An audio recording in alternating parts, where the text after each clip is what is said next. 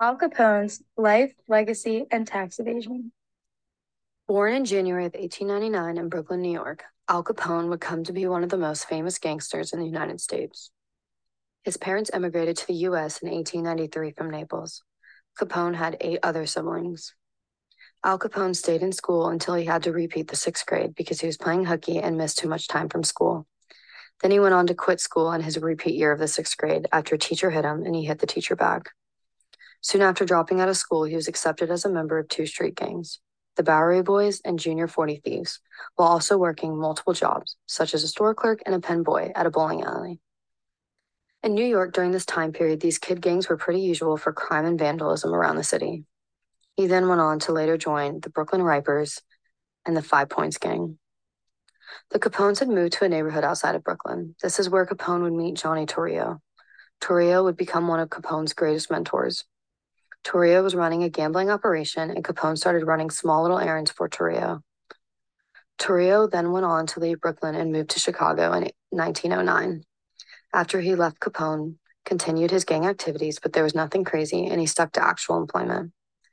Al Capone also played baseball with his brother Ralph Capone on a team called the Al Capone Stars, while also continuing his gang activities. His 1918 season would come to be his last because in 1917, Capone was introduced to Frankie Yale by Johnny Torrio. Yale would also become one of Capone's greatest mentors. He was employed by Yale to be a bouncer at the Harvard Inn. One incident in this bar gave him his nickname, Scarface. On December 8th, 1918, a man by the name of Frank Felicio cut Capone across his cheek with a razor after Capone made a remark to his sister. Capone also had his first child, Albert Francis, on December 4th, 1918, and got married to his girlfriend, May Coughlin, on December 30th, 1918. Now a husband and father, Capone wanted to do right by his family. He moved to Baltimore where he took an honest job as a bookkeeper for a construction company. But when Capone's father died of a heart attack in 1920, Capone's son's godfather, Torrio, invited him to come to Chicago. Capone jumped at the opportunity. In Chicago, Torrio owned a booming business in gambling and prostitution. In 1920, the 18th Amendment prohibited the sale and consumption of alcohol. Now, Torrio focused on a new, more lucrative field, bootlegging. Torrio recognized Capone's skills and quickly promoted him to partner. But unlike the low-profile Torrio, Capone began to develop a reputation as a drinker and instigator. After Capone hit a parked taxi while driving drunk, he was arrested for the first time. Torrio used his city government connections to get him free. Capone cleaned up his act when his family arrived from Brooklyn.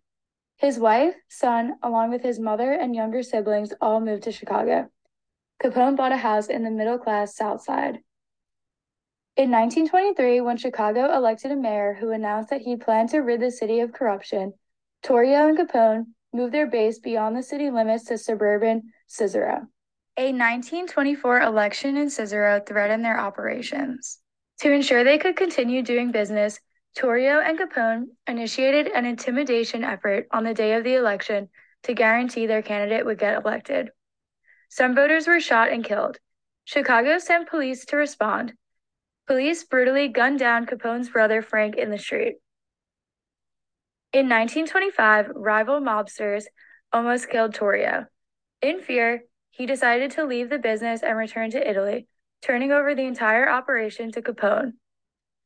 Capone again ignored advice to maintain a low profile, and instead he moved his headquarters to the Metropole Hotel in downtown Chicago. From there, he began living a luxurious and public lifestyle, spending money lavishly, although always in cash to avoid a trail. Newspapers of the time estimated Capone's operations generated $100 million in revenue annually. The press followed Capone's every move avidly. He was able to gain public sympathy with his personality. Some even considered him a kind of Robin Hood figure as the anti-probation opinion grew. However, in later years, Capone's name increasingly became connected with brutal violence, and his popularity decreased. In 1926, when 2 of Capone's sworn enemies were spotted in Cicero, Capone ordered his men to gun them down. William Swiggin, known as the hanging prosecutor, who had tried to prosecute Capone for a previous murder, was with the two marked men. All three of the men were killed. Fed up with Chicago's gang-dominated lawlessness, the public called for justice. The police had no evidence for the murders, so instead they raided Capone's businesses. They found documentation that would later be used to press charges against him of income tax evasion. In response, Capone called for a peace conference among the city's criminals. The agreement was reached to stop the violence, but it only lasted 2 months. Al Capone reportedly made up to $100 million a year in illegal profits during the 1920s. This is equal to around $1.3 billion in today's dollar. On May 16th in 1927, the Supreme Court ruled in the case U.S. versus Sullivan that gains from illicit traffic in liquor are subject to income tax and would be taxable. This was the ruling that the government needed in order to catch Al Capone. After this, the government began looking for things to catch Al Capone on. The St. Valentine's Day Massacre occurred in Miami in 1929. Although there was no evidence that Al Capone and his accomplices committed this crime, the feds named Al Capone as public enemy number 1 in order to try and catch him. Capone was subpoenaed before the federal grand jury to be investigated for the St. Valentine's Day Massacre, but failed to appear in court due to a sickness and was sentenced to bed rest from his doctor.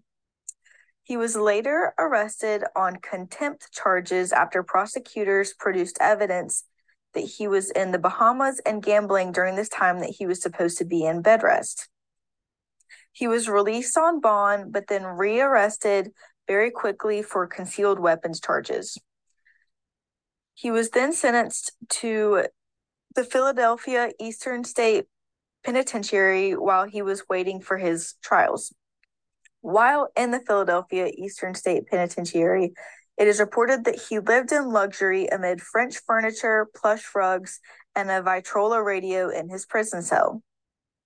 While in prison, the feds proved that Capone had millions of dollars in unreported income.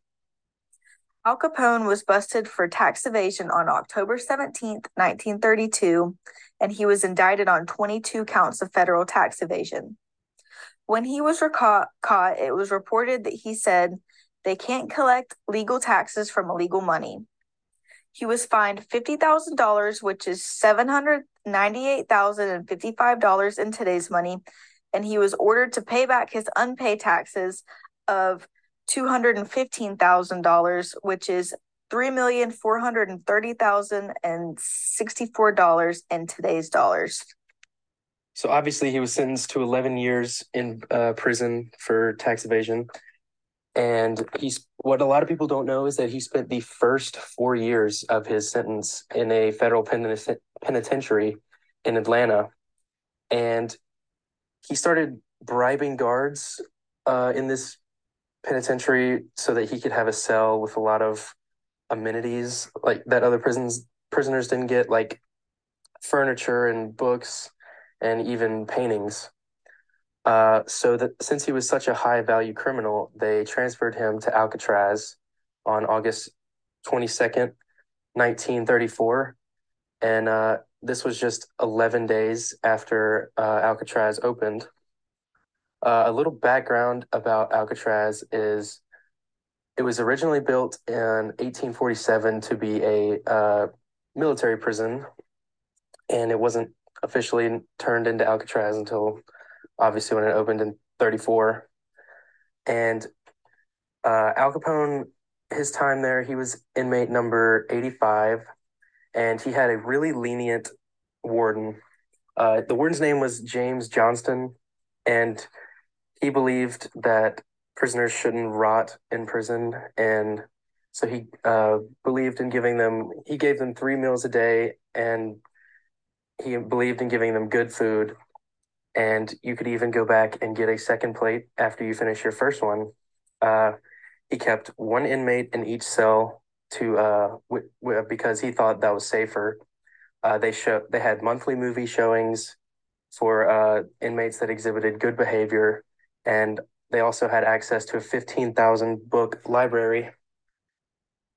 So during his time in Alcatraz, Al Capone played the banjo, and he played the banjo for a inmate band called the Rock Islanders. But his time in Alcatraz didn't last long. He only spent 4.5 years there before he began to suffer from long-term exposure to syphilis, which began to affect his brain. So he was eventually transferred to the terminal island prison in Southern California for the remainder of his sentence. But he officially left Alcatraz on January 6th, 1939. Immediately on release, he entered a Baltimore hospital for brain treatment. Then he went on to his Florida home. Capone never publicly returned to Chicago. He had become mentally incapable of returning to mobster politics. In 1946, his physician concluded that Capone had the mentality of a 12-year-old. Capone died on January 25th, 1947, due to a stroke and pneumonia. His legacy lives on. This has been Al Capone's Life, Legacy, and Tax Evasion.